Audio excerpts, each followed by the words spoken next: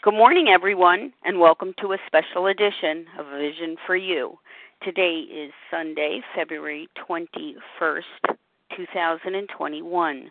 My name is Leah M. I'm recovered compulsive overeater and the moderator for this morning. The share ID numbers for Friday, February 19th are the following. For the 7 a.m. Eastern Big Book Study, 16,436. That's 16436. And the 10 a.m. Eastern Big Book Study, 16,437. That's 16437. This morning, A Vision for You presents It Works. It really does. Most of us have come to Overeaters Anonymous as a result of the constant defeat, frustration, and despair we experienced in our disease of compulsive overeating. We were in a trap, a vicious cycle, which we could not escape. We come to Overeaters Anonymous looking for a way out, a solution which will free us from the bondage, pain, and suffering of our affliction. The 12 steps, as outlined in the Big Book, represent a process of spiritual awakening, a roadmap of recovery, an inward rearrangement that actually transforms us. As the foreword to the first edition states, we have recovered from a seemingly hopeless state of mind and body. Yes, we are changed. Yes, we are transformed. We are changed in the way we think. We are changed in the way we feel. And especially, we are changed in the way we behave. And of course, what distinguishes the 12-step process from self-help programs is that this change is done to us, not by us. It requires our cooperation, absolutely. And it works. It really does. Joining us this morning to share her personal story of transformation as a result of the 12 steps is Sherry M., a recovered compulsive overeater from California. Sherry is dedicated to trudging these 12 steps and is eager to share her experience, strength, and hope with all of us on the line this morning. With gratitude, I welcome Sherry M. to the line. Good morning, Sherry. Good morning.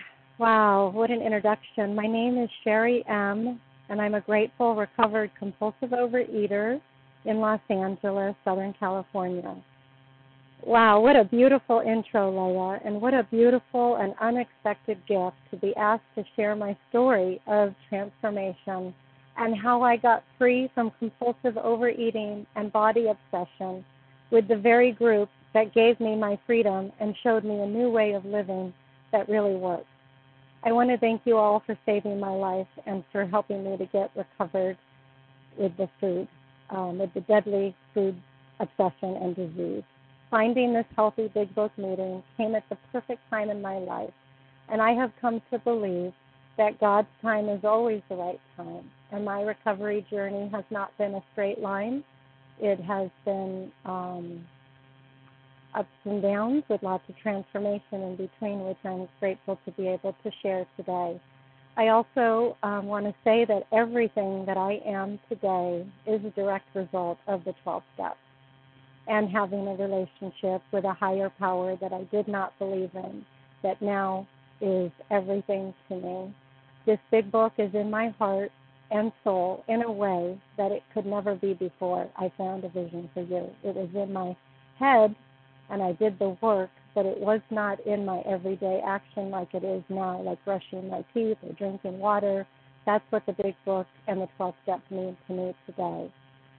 I really had a lot of fun trying to find a title for this talk and going through the Big Book, which is my favorite thing to do, and finding all the one-liners. And then I saw it works. It really does. And I say this statement both with surprise and awe, like, wow, like it works. It really does. I'm still in awe that I could be free from this deadly disease that was a daily event for me. Eating, thinking about eating, hating my body. I mean, just, I never thought I could have freedom from it. And then I also say that, like, it works. It really does, with enthusiasm. Like, yes, please, please, just do what we say. Just follow the instructions, because it will work. And the statement, this line, it works, it really does, is on page 88 of the big book at the end of step 11. And it works is, of course, they're talking about the program and the steps and the result of following the first 11 steps. And then it goes on, of course, to say that we are undisciplined. And I really identify with being undisciplined. And so God disciplines us, is what it says. And then it gives me a warning that says that faith without works is dead. And now I must, carry the message, and I must do that every day. And I may do it like my life depends on it. I must do it. And I do that today. And I have to say, there is nothing more rewarding than passing on what has been freely given to me. It is one of the biggest highlights of my life. And then I took some notes, and I'm here. I have to just say that I was so nervous and anxious about talking, and I live in a place, it's a little bit remote in Los Angeles, very hilly, and we have horrible cell reception. So I drove about 15 minutes away, and I'm sitting in a parking lot, and I'm going to wait for the sun to come up here. And I'm all alone, and God is with me in the car. And I go to any lengths today. I do whatever is necessary in order to stay another day of being free. How free do I want to be is something that somebody asked me when I found this big book meeting. And I want to be so free today. I'll do whatever it takes. And I just want to, if I could just give back a little bit of what was given to me, it still would not be doing justice for having my life be saved today. And I really love the quote on page 64 that when the spirit, and this is in my phone every day as a reminder, when the spiritual malady is overcome, then we straighten out mentally and physically. And I used to have this backwards when it came to the food program. I really thought it was about weight. And what I have come to find is I was so far off the mark. And so basically everything that I thought I knew needed to be set aside for a whole new experience. So I like to go sequential, and I'd like to, I just want to say one more thing before I kind of tell you my history and where I came from, is that I just heard this on a Sandy B talk the other day, and it was every problem I have is due to separation from God, and then every solution I have can be found in connecting and having conscious contact with God. And I truly believe when I do my daily 10 steps and look at my part in things and really, continue to watch the way that my defects show up and how I'm interacting with the world, this is always what it is that I'm either trying to play God or I'm completely separated from God. When I'm connected to God, I don't have any disturbances or fears, and I can go anywhere and do anything. So I just like to set the tone with that, and I wrote these notes that I just shared with you, and then I wrote some other highlights that I'd like to share, but I really wanted God to just talk through me and share what God needs somebody else to hear today. So I'm just going to let it flow and trust that will be okay. So I'll turn my headlight off so I don't waste my battery, and here we go. So I was born into a house where the feeling was that it would have been better had I not been born. I have an older sister, alcoholism in my home, and my mom would always say, it was 7 years later after my sister, so I really got the sense, and it was mentioned a few times that, my mom was trying to leave my husband, and then here I came, and not only did I come, but I was I was told that I was a very fat baby, very big, and my mom was 5'2", and so I really did her in the hospital, and she had a horrible time delivering me. And the sense that I got, and I was a bigger baby than my sister. My sister came out of the gate, 7 pounds, tall, and she ended up being very thin, and I came out 8 pounds, 11 ounces. and it was a big baby. And I look back on pictures, and it was a pretty chubby baby, but nothing to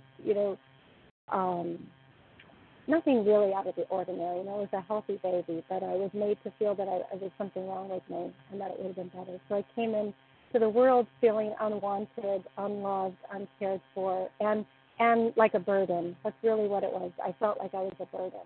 And then I had my sister trying to get rid of me in my crib. And I've come to see that, there wasn't a lot for her in that home. And she was jealous of me being born. And the truth is I came in and I was so cute. I was this little, everyone in my family has dark hair and dark eyes, and I came in with blue eyes and blonde hair. And so then I had my grandma commenting that maybe my dad wasn't my dad. So there was a lot of strange mixed messages going on in the house. And my dad was working the graveyard shift. He worked for TWA Airlines. And we lived in this really small apartment. We didn't have any money, and we lived in a very horrible part of town where we were the minority. And I started going to a Catholic school for a couple of years, and I would walk to school. And the kind of neighborhood was I'd be walking home, and a car would pull up, and it was some strange guy asking me if I wanted to get in the car, and he had some candy. I guess that was the only time I turned down candy. There was an intuitive thought, which I now know was my higher power. It's really important to look, for me, for someone who came in and did not believe in a higher power, to look at all the evidence that there was a higher power all along guiding and directing me. And this was one of them. There was an intuitive thought that said, Sherry, run, don't get in that car. And I did, and I was safe for another day. And in my home, so my parents got a divorce when I was 7, and my sister came to me and asked me who I wanted to live with, as if that was a decision that a 7-year-old should be making. And I'm not quite sure how that turned out, but I do know that we got separated. I'm sure they made the decision. I went with my mom, and my sister went with my dad. So we were in 2 different cities, in 2 different towns, and there was a lot of chaos. My mom started drinking. It was the 1970s, so she became a disco dancer with my uncle, and I was taken to bars a lot of times. And I was a very good kid. I became a chameleon, and I would just sit in the corner and watch and not say anything. And then I would go visit my dad on the weekends in another horrible apartment. This one was cockroach-ridden, and he worked the graveyard shift. And so what it looked like for me at 8 years old was having to wait for him to wake up at around, or come to from the alcohol at around noon. He would come out. He would walk around in his boxer shorts, teach me how to play poker, show me how to pour his beer, light a cigarette. And on a bad day, he would imitate Jack Nicholson from The Shining and run around the corner and say, here's Johnny, with a knife in his hand. It was very scary childhood. And he also became, inappropriate sexually with me. So that was my real father. And then I'd go back to my mom. And my mom was someone who was very concerned with her looks. And to this day, she still is, and a narcissist. And I never heard "I love you" from anybody. So what this did is that I didn't establish a bond with any family member. There wasn't anybody anywhere that was, that I could go to and have any kind of emotional attachment to. And again, it was just, these things were events that were happening in my life. And then going back to my mom had to work full-time to support me, so I became a latchkey kid. So I would walk to school, walk home, call her and tell her I was home, and then I'd be on my own. And this is when, the eating started, is around the time that my father was inappropriate with me. So that was about 8 years old. And this is when I found, going into the cupboard, finding something. At the time, I remember it was a Reese's peanut butter cup. And to me, that was heaven on earth. And I put that in my mouth. And I all of a sudden had a different experience with food. And I realized that food was going to save me. It was the only thing I loved. I felt like it was the only thing that loved me. And that was my relationship up until the time of getting clean. So, So we moved around a lot as well, and I'm just going to be all over the place, I can tell this year, so that's okay. I'm going to go with it. We lived, from the time I was born to the time I graduated high school, I think it was like 13 places. maybe 15. I don't know. I've lost track. But it was a lot of moving. It was a lot of picking up and moving, and all within the same state, but different cities, different schools, and that kind of thing. And so my mom met her boss at her work, and she attracted another perpetrator. And so she got married to my stepfather when I was 9 years old. And now all of a sudden we were taken out of poverty and we were provided with a better lifestyle. But as a result of that, I had this other man that was inappropriate with me, and really, I think this is really what made me so uncomfortable in my skin, from just the looks, and he was very concerned with the clothes I was wearing and my body. So this is when I started really putting on weight. I really wanted to keep the attention off of me. Very, very uncomfortable with anybody looking at me, and meanwhile, I just want to mention this because this is a huge part of my story, that my mom lived her life vicariously through my sister. And my sister was the number one in the household. And this has all been actually validated for me, which I'm so grateful. In recovery, we've gone through therapy and things like that with the family. And everyone has admitted that this did happen. You know, sometimes I know that my perception could have been very skewed, and I still believe that today, but these things really did happen. So my mom really wanted to be a model growing up, and she couldn't be, and that's what my sister became. And my sister started hanging out with all the celebrities, and she posed in a magazine and as a centerfold, and that is really when my food really took off for me, because I was so uncomfortable and shamed about my body, and these horrible things were happening with my stepfather at home. And then my sister was in this in the limelight, and her pictures were up everywhere, and there were none of me. And I always just felt like an afterthought, or no thought really. You know, it was my whole life revolved around my sister and getting up early and going to ice skating for her. And what does Deborah want to do? But nothing like, oh Sherry, do you want to be in a sport, or what would you like to do? So I say all these things to just tell you how I came into program. And you know, I found my solution. Like I said, I found my solution in food. I started having a really abnormal relationship with food where I was a bottomless pit. I could not stop eating. And I would sneak food. And my mom was a baker, and she never said I love you or talk to me. I never wanted to have friends over, but if I did, what she would do was open the door. She wouldn't say hi to them, and then she would just start cleaning compulsively, like after every footstep that we took in the house. So it was very, I find humor in some of this. Some of this stuff is like, where did this come from? And I've had a lot of outside help for it, and you know, it really is. I really truly believe that what works, you know, it works. It really does. It comes back to the 12 steps. There is nothing too big for these 12 steps. There is nothing too, in my experience, there has been nothing too painful, too heartbreaking that the 12 steps could not help me with, in conjunction with outside help.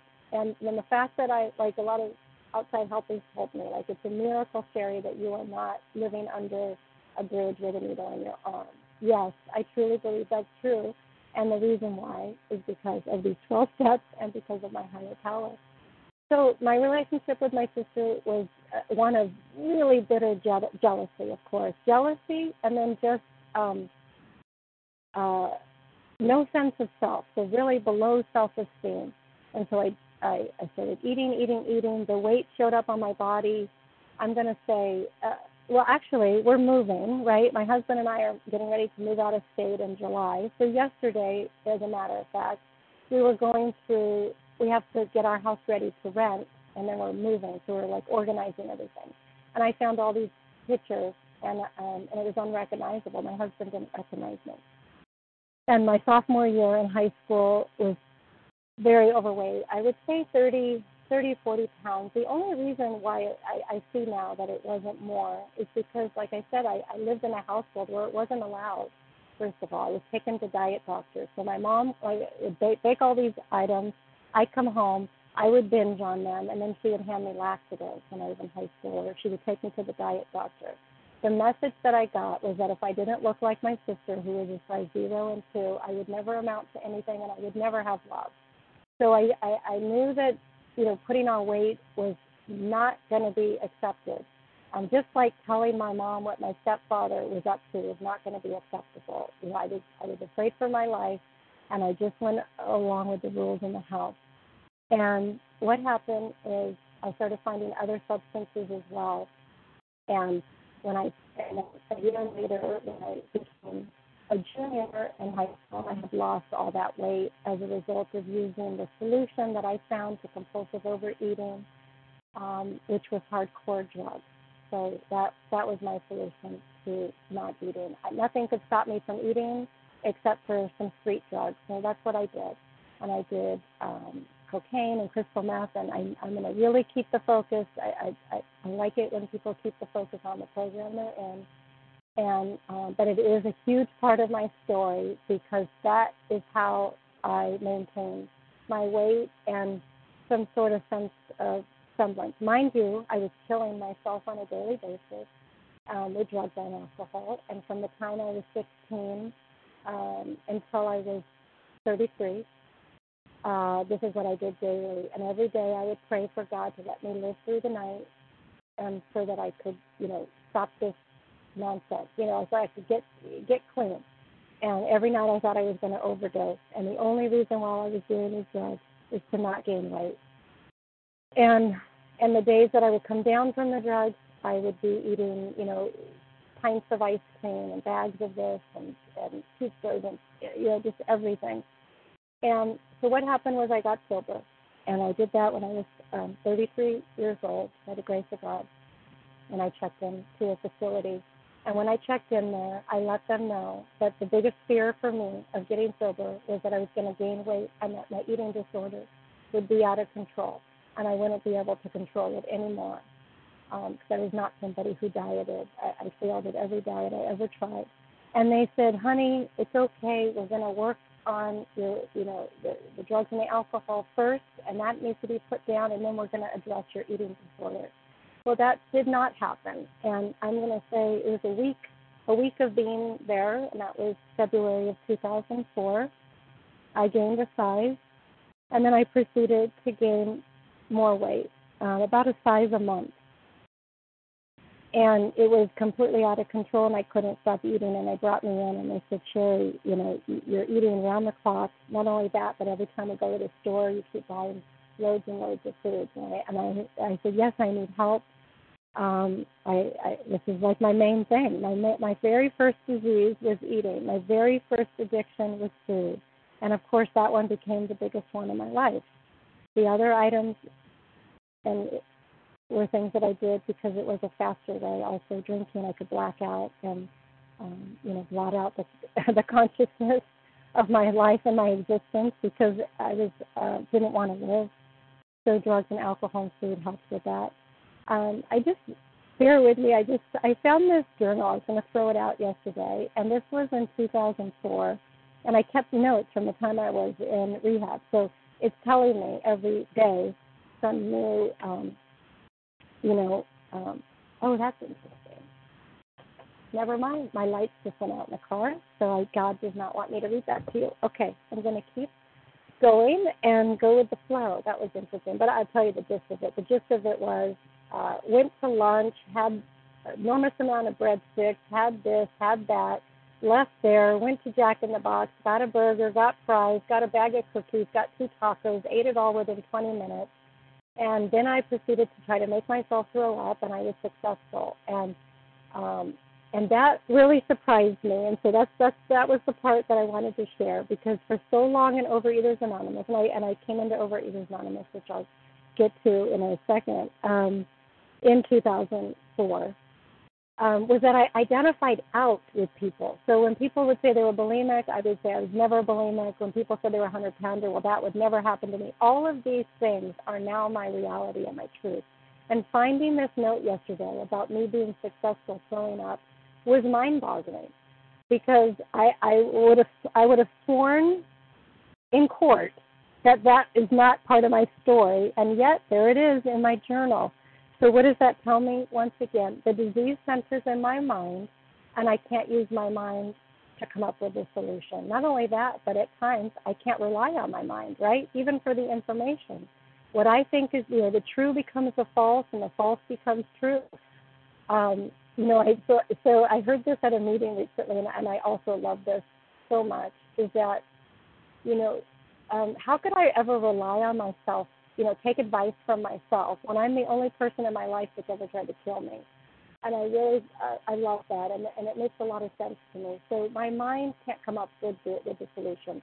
But back to, beginning aside. So within 5 months of being sober, I had gained 5 or 6 sizes. So the last time I weighed myself, and I showed up at the rehab at a size 6, and I left there about an 8 to a 10, and then within 5 months I was up to busting out of a size 16, which I had never been in my entire life. So what happened to me was I was in a department store buying yet another bigger size of something, 6 months sober, and I looked in the mirror and I said, if this is what sobriety is, then I'm going to kill myself. And I really was honest. I had tried before when I was in high school. It was more of a getting attention attempt, but I knew that kind of darkness was inside of me. I'm just not wanting to be here. And I thank goodness that I was in the middle of my program, right? I was in the middle of the herd. I was doing all the work, and I was having spiritual experiences. Even though I was eating, there were transformations happening with my sobriety. And I shared this with a woman because in the front of my big book, it said our secrets will keep us sick. And it also said that my disease is waiting. My disease wants me dead, but will settle for drunk. Right? So my disease wants me dead today, but will settle for me picking up food today. My disease, I really believe that my disease is a sniper in the bushes, and it's waiting to take me out. And that's why I have a daily reprieve. And I can't wait to get to the recovery part too, and also to the amends and the way that I healed all of these relationships, because that is the best part of the story. That I don't, what Leah said in the opening is that my mind, my thoughts, and my behaviors, and just my overall outlook on life has been completely transformed as a result of this. So I gained those 6 sizes. I was suicidal. I told somebody at my AA meeting, and she suggested I call so-and-so who went to the HAL program. So I did that because I'm I really do take direction, and I'm willing to do whatever it takes to get help for myself today. And I feel like that is one of the biggest miracles. And so I reached out and I went to that meeting, and I'm just checking the time. Oh, perfect. I went to that. I called out for help. I went to that meeting. It was a Saturday morning, and I walked in and I heard that they had to give up 5 ingredients. That's all I heard.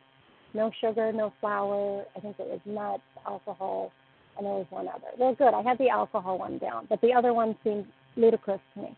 So I left there, went to the store like any good binger, and this is what my life looked like before I started getting the miracles of Overeaters Anonymous. Is I went to the store and I would go down the aisles and I would pick everything that I had never had or my favorite foods, and I would get those. And I'd go down the frozen aisle and I would come home and I would close the blinds and I'd turn the TV on. And also, mind you, I never got married. I could not have an intimate relationship with anybody up until today.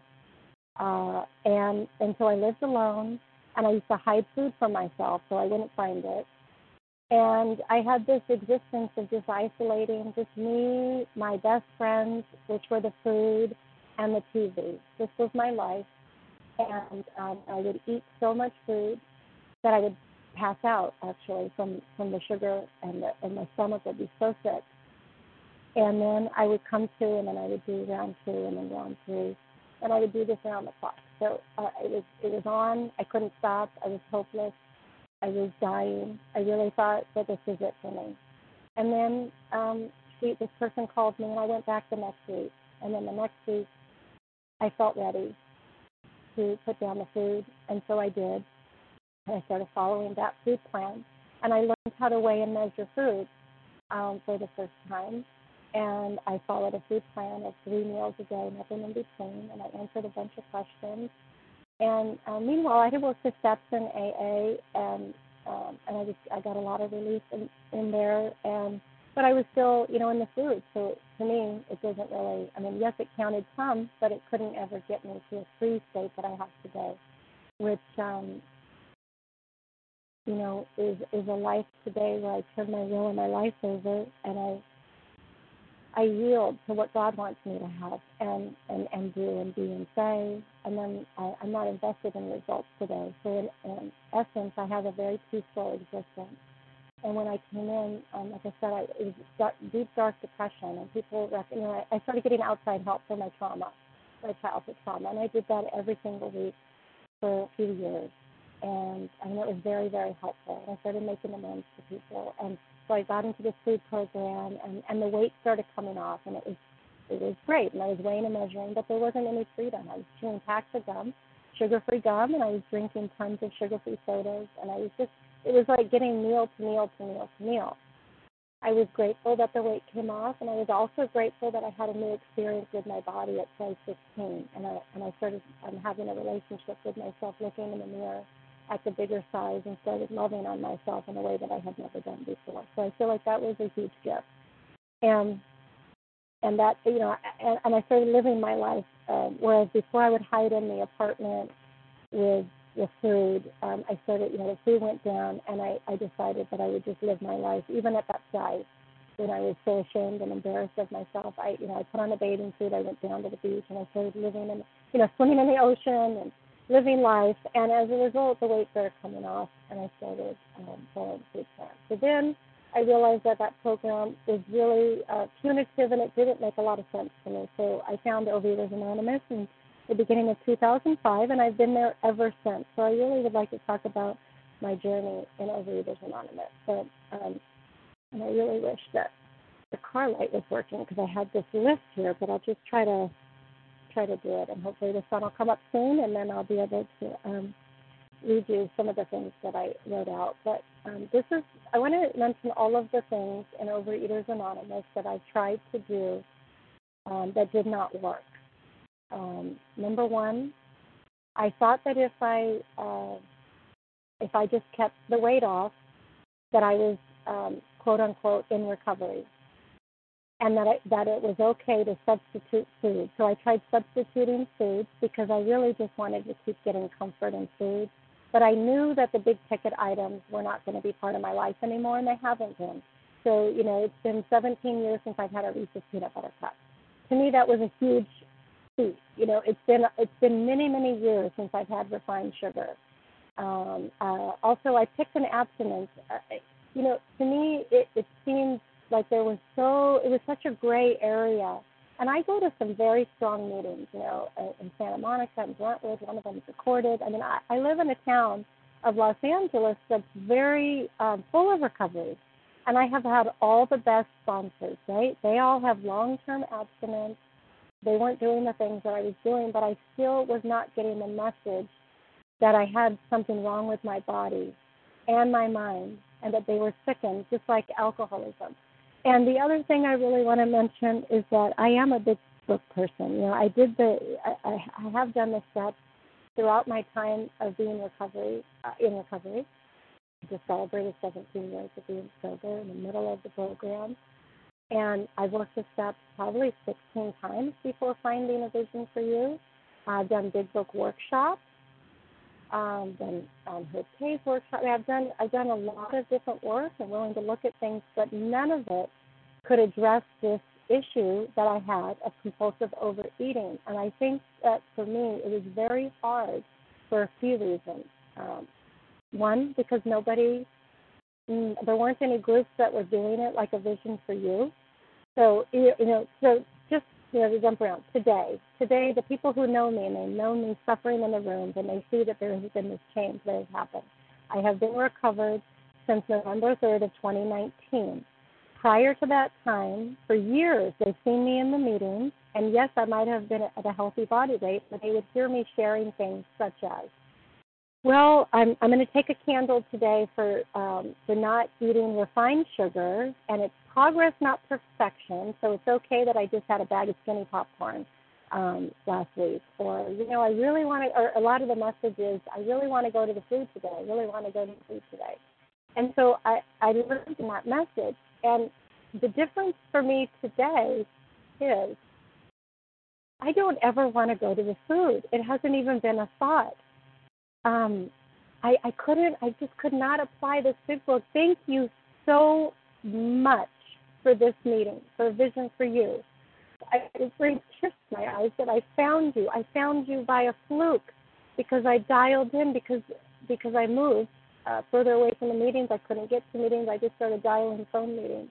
And I called in, and the way that you do it, a paragraph at a time, sometimes two, was so needed for someone like me and someone like my brain. And then you were sharing specifically about recovery and the solution, and that your body was sickened like mine, and I could identify in, and I thought, oh my gosh, I've never even knew people were calling themselves recovered. I didn't know there was a way out, and I couldn't apply the big book. So all of those big book workshops and working the steps, and I couldn't apply it to the food. Why? Because I related too much to Bill. That's the first thing that comes to mind. These stories of they took a drink and then they woke up a week later, that was my story. So I never did that with food. So I couldn't identify in. It was really, really hard for me to transfer it over. And it wasn't until I found a Vision for You that you helped me to do that by listening to you and how you applied it to the food and to your eating and to this hopeless disease. And all of a sudden, I was having aha moment after aha moment of, oh my gosh, wow, I used to never identify with, I couldn't apply it. And now the whole book is actually, I've completely switched gears, right? So like before, also the thing that didn't work is that being in multiple programs, I would make the food program, I would give it 30% or 40% of my time. And I would, I really felt like I needed to really focus in AA and Al-Anon and ACA and all these other programs, and the food program was sort of like an afterthought. Like if I had it wrong. I had the cart before the horse, right? I thought if I just keep going to therapy and I keep working the steps in this program, then that's going to help me. That's going to be the solution. Or if I just stay away from the hardcore items, then that'll be the solution. If I only just if I allow myself to compulsively overeat once or twice a week, well, that's surely better than a sheet cake. I would do this comparison of, well, it's not this. It's not, I don't eat fast food anymore. And I would hold these things up that I thought I was doing, right, when I can see now that it was only as a result of actually working the steps, but also because of my higher power. I didn't do anything. God has done everything. And that could never get me to freedom. Holding on to what I thought I knew could never give me freedom. So one of the best things that I did when I found a Vision for You was, and by the way, I'm a hard nut to crack with this eating disorder. And I am so grateful for miscellaneous reasons. There wasn't any firing. Nobody fired me, and I didn't fire a sponsor. It wasn't like that. But just because of circumstances, I ended up working with 5 different Vision for You sponsors. And do you know that I am grateful for each and every one? The first one in 2018 is when I found Vision for You. I had just gotten engaged. I had just moved in with my husband, my then fiancé. And I couldn't put down the faux desserts, the look-alike desserts. And I never thought I could live without paleo muffins and vegan and raw and all these like healthy ingredients. I needed that to survive. In order to do the day, I just needed my treat, and I didn't think I could put it down. And the first woman that I ended up working with, I started having spiritual experience. We opened up the book, and she had me start at the title page, right, just looking at the front cover, and she wanted me to have a new experience, and I started having a brand new experience with this book. And I used the set-aside prayer. And for me, it was really hard because I came in with a whole bunch of knowledge about steps and all these things. And that wasn't serving me. And so with this woman, there went the faux desserts. And I put those down. And I thought that was a big miracle because at the time, too, we were planning my wedding. And I wanted to have like a paleo cake and this and that. And I had all these great ideas. And when it got closer to the wedding, because I started working these steps with her, I said, I don't want to ever have dessert again, and I haven't had any soy dessert since that day. So that was the first level, and then the second one was a different level, and then finally I let go of the crunchy items. I was holding on to skinny popcorn, and I got rid of it with the third sponsor, and I love that. I love the message at all, and I thank them so much. They may be listening right now, and I don't often, mention names, but I do talk to them still, and they really help transform me. And I love the message that the one that got me completely free said. She said, I don't know if you ever get these calls or not, but I get them now, and I recognize me in the people calling me for help. They want me to sponsor them. They want what I have. They're so desperate. And then they want to give me the list of, everything and how great they are, and that was me, right? So I called her up, and I remember saying, I'm desperate, I'm dying, but let me let you know that I've worked the steps 17 times. I'm holding this up as if I'm so great, right? It's so pride and ego, and I get that now. What needed to happen for me is to set aside my pride and ego and give it to God and say, and so she challenged me, and thank you, because someone like me needs to be challenged. And she said, and has that worked for you to get you recovered? And that was such a beautiful question. And in that moment, it brings tears to my eyes that I was able to hear her. And I said no. And from that moment on, I sat on my hands, literally, when we talked. And she only had a time slot at 5:30 in the morning. And we had a new puppy, and so I had to get up super early on a Saturday and a Wednesday to call her. And, it didn't matter. I would have gotten up at 2 a.m., honestly, to get freedom. And I did that, and I sat on my hands. And so when we read the big book, I got a brand new big book without all my notes and my highlights that I already had, and I really tried to not give information. I tried to not tell her what I already knew. Do you know what I mean? I've been through that chapter. I've done Joe and Charlie. I know that. No, I just sat there, and I just kept asking God, please help me have a new experience of this plant. Help me to do something I've never done before, and help me to just completely stay in a surrendered state. And that's what really served me. Not talking about my weight loss and this and that and all the great things I've done, but to talk about the desperate. The fact is that I am 100. I started identifying in, and she was a 100-pounder, and I identify with that. So how could I not? I gained 6 sizes in 5 months, and the only reason why it stopped there was because it was my bottom with that. But it could definitely go further.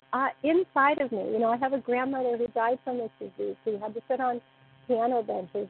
I didn't even talk about people in my family who have this disease, but everyone has a form of the eating disorder. Whether it was my real dad with the body obsession and looking at himself in the mirror and gaining weight and losing weight and gaining weight, and my mom, same thing, up and down, different sizes. And my sister, who tends not to eat. And my whole life I was comparing my body to her. And I've learned to ask questions in recovery. And one of the things is, when I talked to her about that, she said that she doesn't eat. And my whole life I was comparing my body. It was, here I was ingesting 2,000 calories a day or more, 2,000, 3,000, and I didn't even know. I'm not a calorie counter, but massive amounts of food. And then wondering why I didn't look like her. And then I was blaming it on, I wasn't born that way. And then I found out that she doesn't eat because she was strict. And, that was such a great piece of information. So what lies am I telling myself? That has been the biggest part. I can feel that this chair is very discombobulated and all over the place. So I really look forward, and I have more to talk about with the recovery, and I know I have some time. But I really look forward to the Q&A. Part because I love the focus of it, but I do want to share some miracles that have happened in terms of my new relationship with family members and others and myself as a result of working with that. And trying to think of which one I want to share. Well, let's talk about the mom. So let's talk about my mom.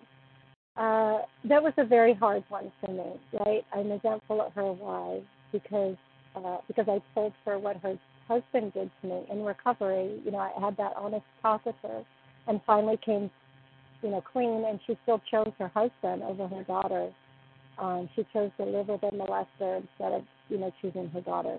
So that was a tough one. That reinforced that the idea that I already had, that I wasn't worthy of her love, and that I wasn't important or significant. I would have been better had I not been here. I also was angry at her because of all of the love and the attention that she gave and adored upon my sister and didn't give me any. That was very painful. And I was also angry with her because she never said I love you, and she just wasn't there. There was a big loss. This was a while ago when I did this first, resentment and intolerance. But here's the amends. So what I was taught is that I only look at my part, right? So I put out all those things that she did and that who she should have been, right? And then what was helpful for me in this situation was to write out a list of all the things that I liked about her, all the things that I was grateful for her, the things I admired in her. Like I thought she was a good cook, so I wrote that down, and she was funny, and I wrote that down. And just there was a whole, and she was, she was like to go hiking, so I wrote that down. And then I looked at my part, and I just got to look at it through the view of if I had a daughter like me, what did that look like? And it wasn't pretty. So when I did my part, I got to make amends for. I'm so sorry, Mom, for telling you that I hated you when we were in high school. I was acting out of my disease, and that's not who I wanted to be. And that's not the daughter I want to be, right? So I go to her and I say, this is not the daughter I want to be. Let me set this right. And I put out of my mind the things that I did not get, that she was not capable of giving to me. And then throughout this process, I made a living amends where I called her every week. She lives in Florida, so I would call her every week and just try to be the daughter that I would want if I had kids, instead of looking to her to be the mom that she could never be. And that is, and I've learned to meet people where they're at instead of where I'm at. So, I'm the only one in my family who has a program, although my sister is starting to have one now. And so I get to be the example. And so I did that. I took her on a mother and daughter trip. I went to go live in London 4 years ago. I did this Shakespeare acting program at the London Academy.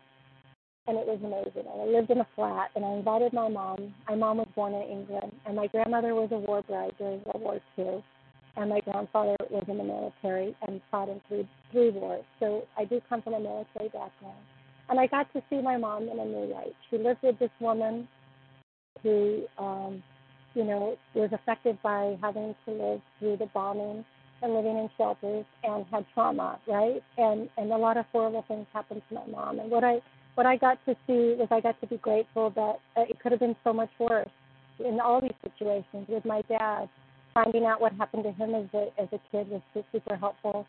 And bringing my stepfather to therapy to try to get that healing and to try to get to the forgiveness, and so that he could be the dad that I would want for him to be. And I tried to give him that opportunity. That didn't work out very well, but I did try. And I could only do my part. So with my mom, I have learned to love her for who she is. I'm no longer triggered by her. She does not talk, she doesn't call at all. So if I went a whole year and didn't call her, she would be okay with that. She doesn't, intimacy, I guess that's like an intimacy thing. She likes to communicate via social media. And it's okay. I accept her and I love her for who she is today. And even though I don't have bonding with her, like I said, I don't feel a mother-daughter connection, I still know that God brought her into my life for a reason, and I treat her like I would any child of God. And what else? I want to say, I could talk so much about so many different amends that I did, and I'm just looking at my notes because the sun just came out. And that's fantastic. The relationship with my sister was the hardest one to overcome, honestly. She was the one that showed up on 16 different inventories, and I took her to therapy, and I took breaks from her for a year at a time during my recovery, because every time I was in her presence, I wanted to kill myself. Like, that was the thought. It was like she sucked all the oxygen out of the room, and there wasn't any left for me. And I just, the coming from no self-esteem and then being around somebody who is just a complete self-esteem. Like, look at me, everyone. Look how wonderful I am. It was so painful, so painful. And you know, it was somebody in this group, and I reached out, and on the 8 o'clock call with the question and answers, I love that. I try to get on that every day, the vision call, and I asked a question, like, what do you do with the inventories that just keep popping up and you can't be free with it? And somebody, a wonderful woman, called me and took the time, and I did a thorough inventory with her, and I found out that was the disease. I was holding on to the disease, thinking about it. And what was I getting from the story of my sister being beautiful and me being ugly was that I could live my life in a way that that I just never had to really, you know, live to my full potential, let's say, or you know, keeping these stories were keeping me in the disease, because, like I said, the disease is a sniper in the bushes waiting to take me out. So the diseased mind will always find these stories. So I was able to really look at it from a different lens, and finally I have freedom from it. And now she's trying to get sober, right? And I have 17 years, and she has like 60 days, and she's been reaching out to me, and I've been able to be there, and I have no triggers with her. I don't want to be her. I'm happy with who I am. And one of my favorite prayers, I think I'm running out of time, and I can go to the Q&A, and I didn't talk about a lot of things that I had on here, and that's okay, because I trust that that's what God wanted me to do. But a couple of my favorite prayers, and I think I'll end there and then open it up, is that God, I forgive anyone and everyone who has ever harmed me at any time and under any circumstance. I love that prayer of forgiveness. And also, dear God, thank you for everything you have given me, everything you have taken away, and everything that's on its way. And I love that one so much. And I just want to say in closing that this last year, through the pandemic, through my husband having cancer, through me having to have a surgery, through me losing income, through my husband retiring, through my husband and I having very big marital problems and sitting in unresolved conflicts on a daily basis where I don't know if it's going to work or it's not going to work, and I'm just getting a lot of outside help. Through now moving out of state, we're moving to Wyoming for a new adventure. All of these things and more, and I have had one of the most joyful years of my life because I'm recovered, and I have a relationship with my higher power that's in and through me, as opposed to just reading prayers like I used to do. It's a part of my everyday life, and I have been able to meet all of these things with serenity, with calmness, with how can I be useful, how can I keep looking at my part, what can I do to change things, what would God have me be today? And for me to say that last year was one of the best years, well, not only did I get to see a lot of you in person on Zoom meetings and connect with people on the East Coast and these groups that I'm now part of, and these fellows, and this, you know, it's the gift of the fellowship that has just grown substantially for me. And where I used to put Overeaters Anonymous as 30%, 40%, or where I could only get like 80% recovery, you know, I'm in a recovered state, which means that I never even thought about going to food for any of these issues, nor do I. And I put over, you know, this program to me is my priority. It's number one, and I do everything as outlined exactly as you guys have shown me how to do, by listening to your special edition, by listening to the phone lines every day and being part of this group. You have saved my life. You have transformed it. And again, thank you is not a big enough statement to say for what you've given me. And I look forward to any questions and answers. And thank you again for letting me be of service. Thank you, Sherry, for your remarkable and inspiring story of recovery. Thank you for so generously sharing with all of us about your life, which has been transformed as a result of the 12 steps. Thank you so very much.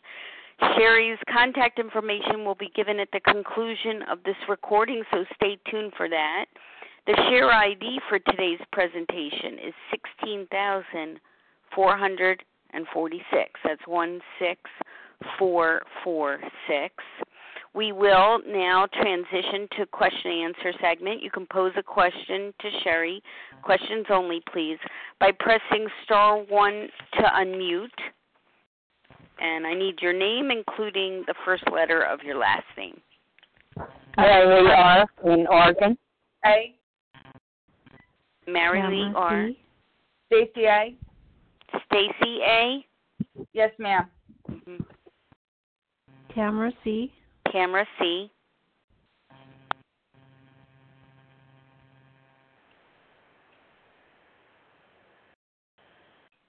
Anyone else? *1 to unmute. I have Mary Lee R., Stacy A., and Tamara C.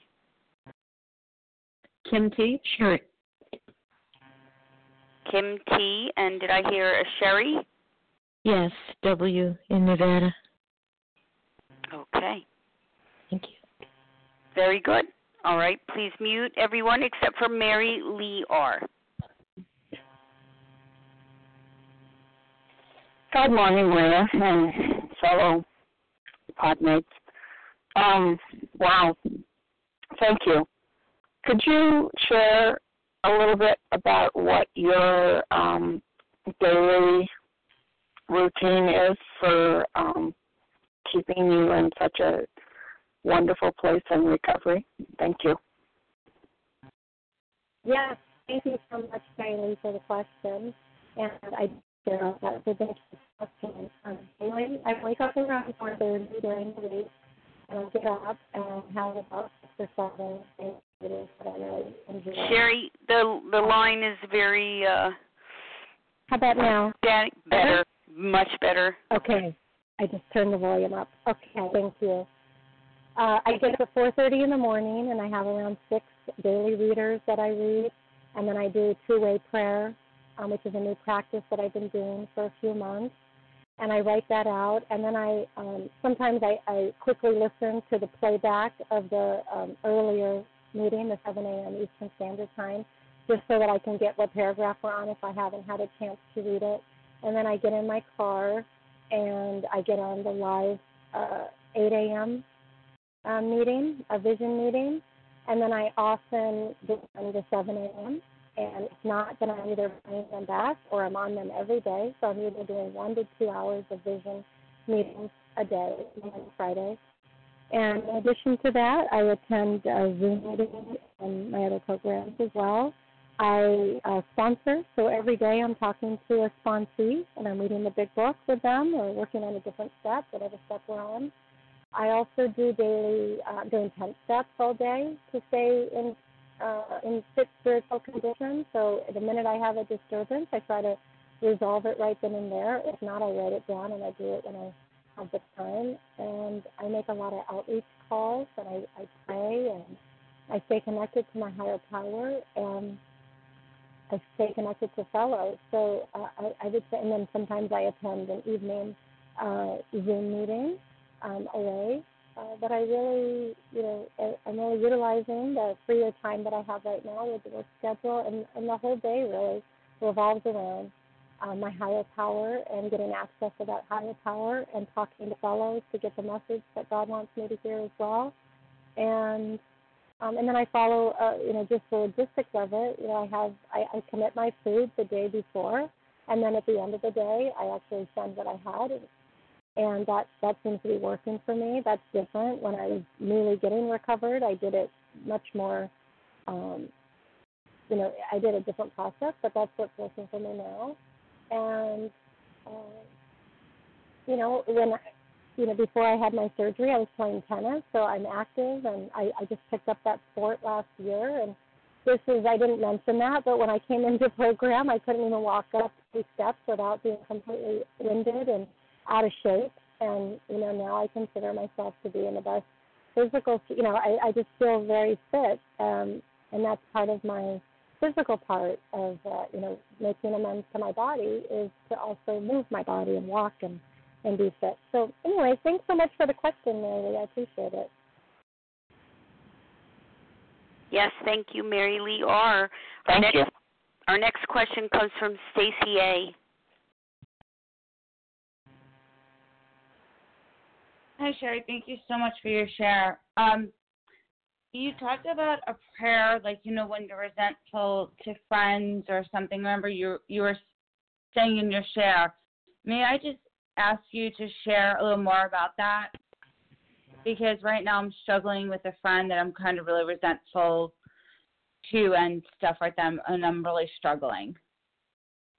Yes, sure. Thank you so much, Stacy, for that. So before I go to the prayers, I immediately put it through the lens of, and what step are you on, Stacy? I'm honestly just, I'm like a newcomer. I'm like a newbie. So I'm not even there, but it's like, I'm like, I'm Got like, it. So when I was new and on step one, then I used the Serenity Prayer, and I broke it down, and I wrote on one side of the page, I'm powerless over, and then I wrote down everything. I wrote down everything that I was powerless over, and then on the right-hand side, I wrote down everything I did have power over and what I could do with it, which was my thoughts and actions. So, that seemed to be very helpful. Praying for somebody, in our big book, I think that Leah can probably tell me, but there's a chapter called Freedom from Bondage. Yes, someone said that. Yeah. And so we can pray for people's health and happiness and prosperity for 2 weeks. And usually that helps to lift. But I would just get into the steps as soon as I could. And, you can keep, start a resentment list, and you already have your first name. So when you get to the fourth step, and this will be this will be resolved via the steps. We put down the food and we work the steps like our life depends on it. Did you let that's all I have to share. Yeah. Thank you very much, Stacey A., for your question. Appreciate that. Moving on to Tamara C. Star 1 to unmute. Hi, Sherry. Thank you so much for your story. It has very, very helpful to me. I especially loved how you shared about, even though you had been through the steps so many times, you really prayed to set aside your ego and have a new experience. So I wanted to ask you if you could share a little bit of, in that new experience and that time of going through the steps, what shifted, if anything, in your perspective of your higher power, or maybe how your higher power sees you, and also, like, where was your higher power in your new perspective in your childhood and the painful parts of your childhood? Thanks. That is the best question. Hi, Tamara. It's nice to hear your voice. Thank you for that question. And the most important part of this whole story is my higher power, right? So the new experience that I had was,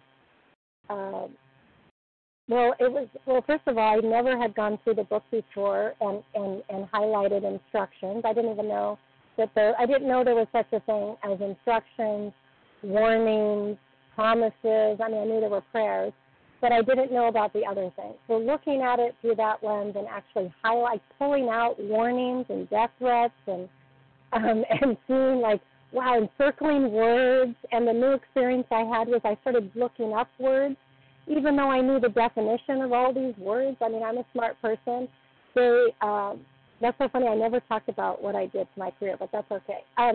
I circled words, and then I looked up the meaning, and then I wrote them out on the page. So in that way, it really came alive. And listening to the Big Book meetings, right, and all my Big Books, just pulling out the book, and then I hear what someone else says, and I love that, and I adopt it for my own, and that's a new experience. So, and it keeps changing and evolving. And I have to tell you, the Big Book, really, I had a new experience, not so much when I was being sponsored, but when I started taking other people quickly through these steps, that's when the Big Book really came alive for me. And I can't explain that except for I was seeing things that I hadn't seen even when I was being sponsored. So that was a beautiful thing.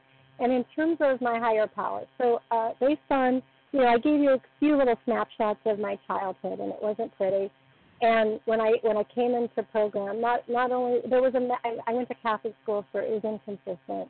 I didn't have a problem with that God at all. It just was inconsistent in my family. And then there was a time when we knew a whole bunch of born-again Christians in our neighborhood, and so we had a lot of prejudice. So every time somebody would say the word God or Jesus especially, oh, my God, I would just, loser, this is crazy. I had such contempt, right? Cut to, I was desperate and dying, and I needed to find a power, and they told me the power couldn't be me, but I had to find it. That was how I made my beginning. So I went down to the ocean. Somebody said, try to make the waves stop, and I could not. And there was my power. So nature was my power, and then my relationship with my higher power has grown. I came from a belief that God didn't want me, right? I think that we develop our relationship with a higher power based on our parents. How can we not? Those are like those are the big people, right? I'm a small little child, so I look up to them. And so it's sort of like, what kind of relationship do I have with my parents? Well, I had a relationship that made me, I wasn't wanted or loved or cared for. I was abandoned. I was abused. I was neglected. All of these things happened to me. And of course I thought that God didn't want anything to do with me. And so for me, it was just a matter of being willing, right? It's the set-aside prayer. Am I willing to see that I'm not the power? And so I pretty much fudged my way through the beginning. I remember being in rehab, and they wanted me to do step 2, and I acted as if I had a higher power. I don't know that I fully believed it, then it didn't matter, because shortly after, and cut 2, that's all I talk about now is God. And I laugh at my prejudice, and I look at this, and there's a part in the We Agnostics that was so helpful. Where were my prejudice? What is this contempt prior to? I had so much contempt prior to investigation, and the funny thing is I consider myself to be reborn now. I was reborn the minute I got sober, right? When I was 33. My life before then was a big blackout haze of addiction. And I really, today I can go into a mosque. I could go into a temple. I can go into a Catholic church. I could go to the nature, and I can find my higher power anywhere I go because it resides inside of me. And it's the deep fact, I think, for everyone is that it's inside. And I think that's what addiction was all about, was me trying to, trying to get that feeling, And then the only other thing I want to say about this, and what made all the difference, what is the difference between being recovered and then being in recovery and still holding on to the food, was the very thing I was so afraid of giving up was any comfort in food. I thought I would die, honestly, even with all this program and all these steps. And then the minute I did, what happened was that everything got so much lighter, and it was like, now all of a sudden, instead of just saying the third step prayer and acting as if I'm doing the third step prayer, I was really doing the third step prayer, like it was inside of me. And now my first go-to is my higher power, right? My first go-to for everything is God is in the car with me. God is with me. I didn't need God the way I need God now, because I still had food. So I think either I'm reaching for the food or I'm reaching for God. And because of being recovered and how you guys have shown me how to do it, and listening to your message of how you got to your higher power and the connection, then I've been able to as well. And I adapt, and it evolves. When I hear other people say things about their higher power, I use those as well and just adopt them. I'm constantly learning and growing and changing, and what worked for me yesterday won't work for me today necessarily. So I really have to keep seeking. And there's somebody who I really admire on the East Coast in program, and she, was talking about spending 30 minutes with God and developing that higher power, and the relationship. I don't yet sit there for 30 minutes at a time, but God is with me all day long, and my mind feels very peaceful, and I feel like whatever moment I'm in is the moment that I'm in. So anyways, that's a long answer. So nice for the question. Thank you, Tamara. Yes, thank you, Tamara. Okay, our next question comes from Kim T. Good morning. This is Kim T., recovered compulsive reader in Denver. Thank you so much for your share today, Sherry. Can you hear me? Yes. Oh, okay. That went. I had prayed for someone to hear someone on the line today that I could ask a question of, and God definitely answered my prayer. So I have a question for you and around your sister. And you said, I think you had her on 16 of your inventories, and I have a brother, different circumstances, but really the same, right? That he keeps showing up on my inventory. So did the change happen that you felt differently toward her when she started going to meetings, or what, or when you became recovered? If you said that, I apologize, I missed it, or I didn't hear you say it anyway. Yeah. Thank you for the question. It's a really good question. And I think all these relationships and things, some of them take longer than others, in my experience. And I believe it's all like in God's time. But the main gist is that I couldn't accept her for what she did because it had such a reflection on me. So every single inventory was the same thing. I resented her for posing in a magazine. I resent her from even current day. She's 7 years older than me. She looks younger than me. I resent her for her looks. I resent her for posting pictures in bikinis on social media. Like these kept showing up every year. And when I finally did this, approached it from a different angle, when I got to the dishonesty. So what am I making this mean? And why am I personalizing this as if it has anything to do with me at all? Her behavior has nothing to do with me. But the truth is that when I am connected to God, then she could be walking around naked and I wouldn't be disturbed. You know what I mean? So what I found was that there was a story I was making up, but it was ultimately my disconnection from God.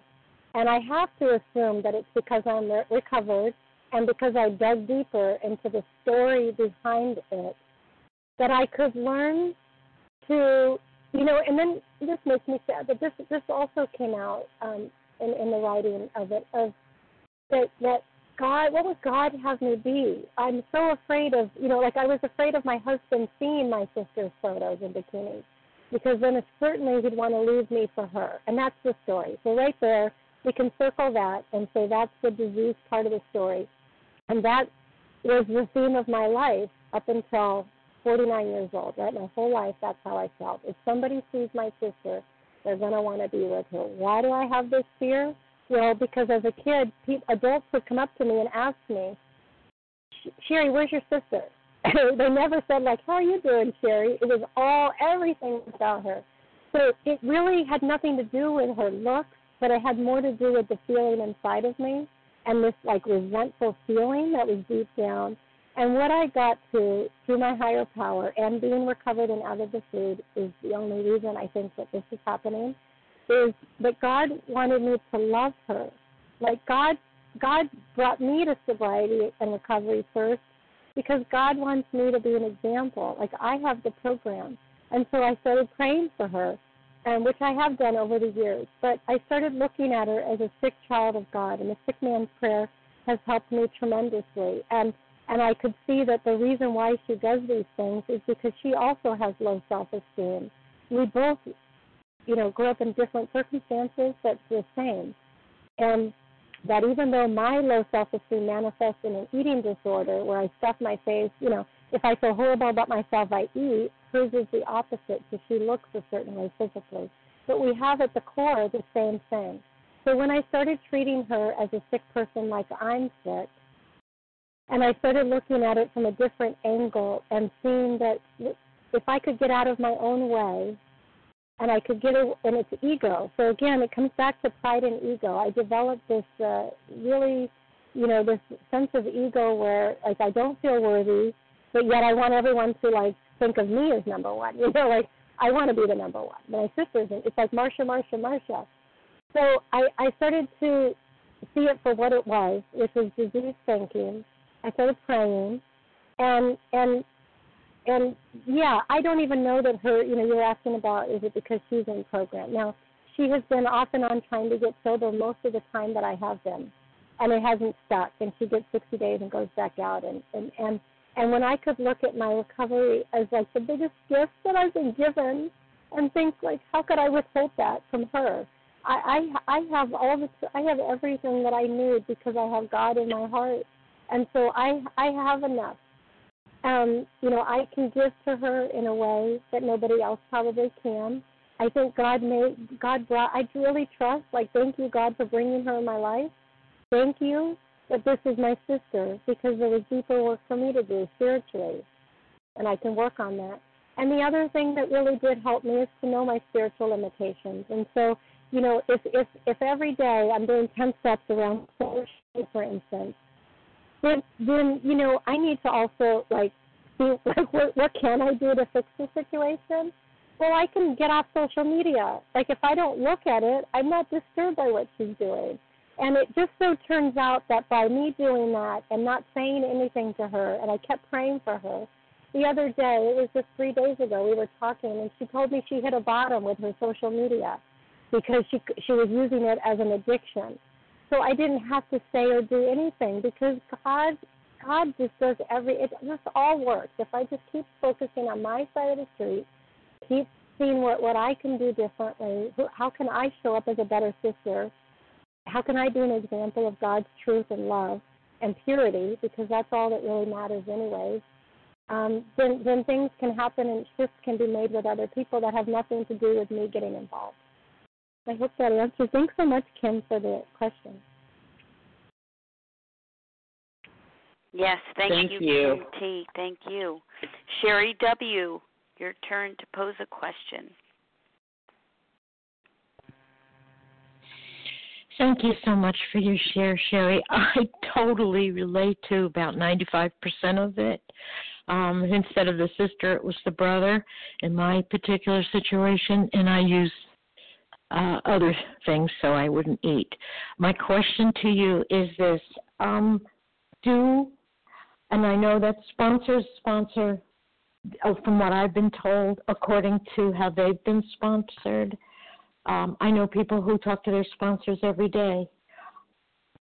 How often should I expect to be talking to my sponsor? Because I'm so afraid that if I only talk to her once or twice a week, and I'm not replacing her with God, He's number one. So what should be my expectations for how often I should talk to a sponsor? Thank you. Thank you so much, Sherry, for the question. That was one of the things I was actually going to talk about. So, when I'm working, when we're newly going through the big book and trying to get recovered, right, from step 1 to step 12, every sponsor is different. So I have worked with different sponsors. I have worked with one that we talked 5 days a week for 30 minutes. I worked with one that we talked twice a week for an hour. Read the big book. I could call her in between if I wanted. And I work differently. It depends on my schedule and the person, and we've kind of worked it out with a flexible schedule. I think probably in the beginning we need to talk to our sponsors a little more, especially if we're brand new. But I have to say that I actually feel, I was thinking about this and I was going to share it, because of a vision for you and becoming recovered with this daily way of practice in life, working all the steps every day, and especially 10, 11, 12, I have made my sponsors obsolete in a way. Where prior to a vision for you, I have multiple sponsors for many years. So I came into Vision for You with 3 sponsors, and I have a step guide from the Vision for You currently. And I used to talk to them at least once or twice a week, all of them, minimum. Something would happen in my life, and I'd want to call and share about it. And what I had found, and this was one of the things that has really helped me to stay out of food, I think, is because it wasn't that I was in like, oh, why is this happening? I don't really identify too much with self-pity, but I did want someone to say, I wanted the comfort of someone saying, oh, I see what you're going through. Like, I wanted to be seen and heard. And what I found was telling the story of what was going on in my life about any situation was just perpetuating the disease. And now what I do is I run it through the 10 steps, and because I do that, and then I go to God, or I turn it over with a fellow, or I turn it over with my step guide, or sometimes I type them out and send them to sponsors, but irregardless, by doing that process, the need to call a sponsor to go over something, actually I have found to be detrimental in a sense. So I have some marital things going on. And by bringing it through the lens of the 10 steps and continuing to look at my part and try to do my living amends and go to my relationship ideals, and now I'm seeking outside help in different areas that I'm falling short, I can see that my childhood trauma has been triggered ever since I moved in with him 2 years ago, and the pandemic has exacerbated it substantially. And this is my stuff. I had no idea that I had anger inside of me. Honestly, I was a people pleaser my whole life. I had a little bouts of anger, but these things that have been revealed to me, I can go get help with.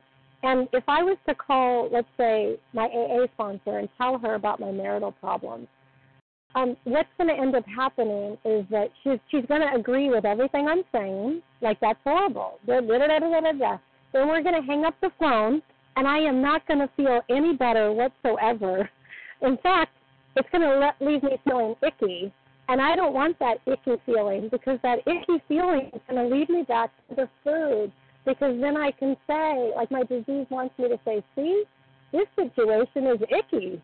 A little food would help you. I mean, I'm certain that would happen. And because I live this recovered way of life, I do stay in touch. I call them all once a week. I do this is the thing. I do nightly reviews, right? I do my 11-step nightly review.